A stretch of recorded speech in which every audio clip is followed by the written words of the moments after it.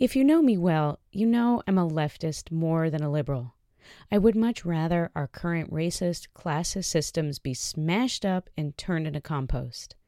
To me, that's better than continuing with the never-ending cycle of stopgap measures to try to fix a quote-unquote broken system. Our system wasn't broken before 45 got in office.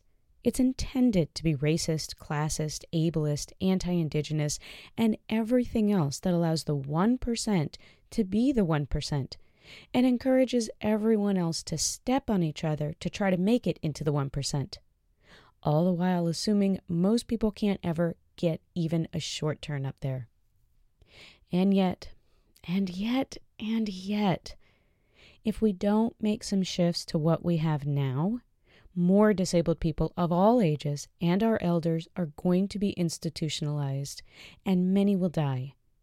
The people providing much-needed care and assistance in the community for pay lose their jobs. Skeptics, including some of my friends with disabilities, at this point always ask me for the evidence. Here, Imani Barbering compiled it for us to read. Thank you, Imani. Dred put together captioned videos and text transcripts if you want more. Thank you to Stacey Milburn, Jade Terrio, Nikki Brown Booker, and Alana Terrio for the videos.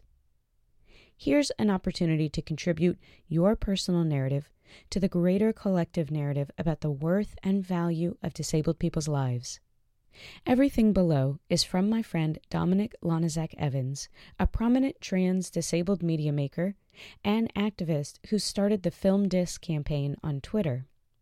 Follow Dominic on Twitter and check out his podcast, Disrupt the Media, which is released in audio format and is currently being transcribed as well. From Dominic: calling all disabled, deaf world citizens for a global video initiative, the international #Faces of Disability Project. Right now, the press in the wealthiest countries around the world are adding to the negative political noise concerning disability and life-sustaining, independence-providing government programs. We know these are lies because we are the faces of disability, deaf community. It doesn't matter what your disability is: physical, chronic health, psychiatric, psychosocial, neurological, intellectual, sensory, or if you just identify as deaf or having a chronic health condition but not necessarily disabled. If you need access and/or accommodation, we are looking for videos from you for a project called the #Faces of Disability. You are a part of a greater international disability community that should be included in legislation in your respective countries, ensuring you receive access and accommodation. Please submit a video of under 3 minutes in length. Please say your name and any disabilities you wish to share. Also, please explain how having these services allows you to be more independent. Does it allow you to be able to work? Does it ensure you can have an active social life? Does it provide you the freedom to play sports? Does it keep you out of the hospital? Right now, the faces and stories of actually disabled people are being ignored. We plan to use this video to show the world that disabled people are more independent, more successful, healthier, and happier because they have access to the services we need. We need to show the world that cutting these services will have a great detriment to those who actually need them. And here's the script. Dominic asks that you please follow this script.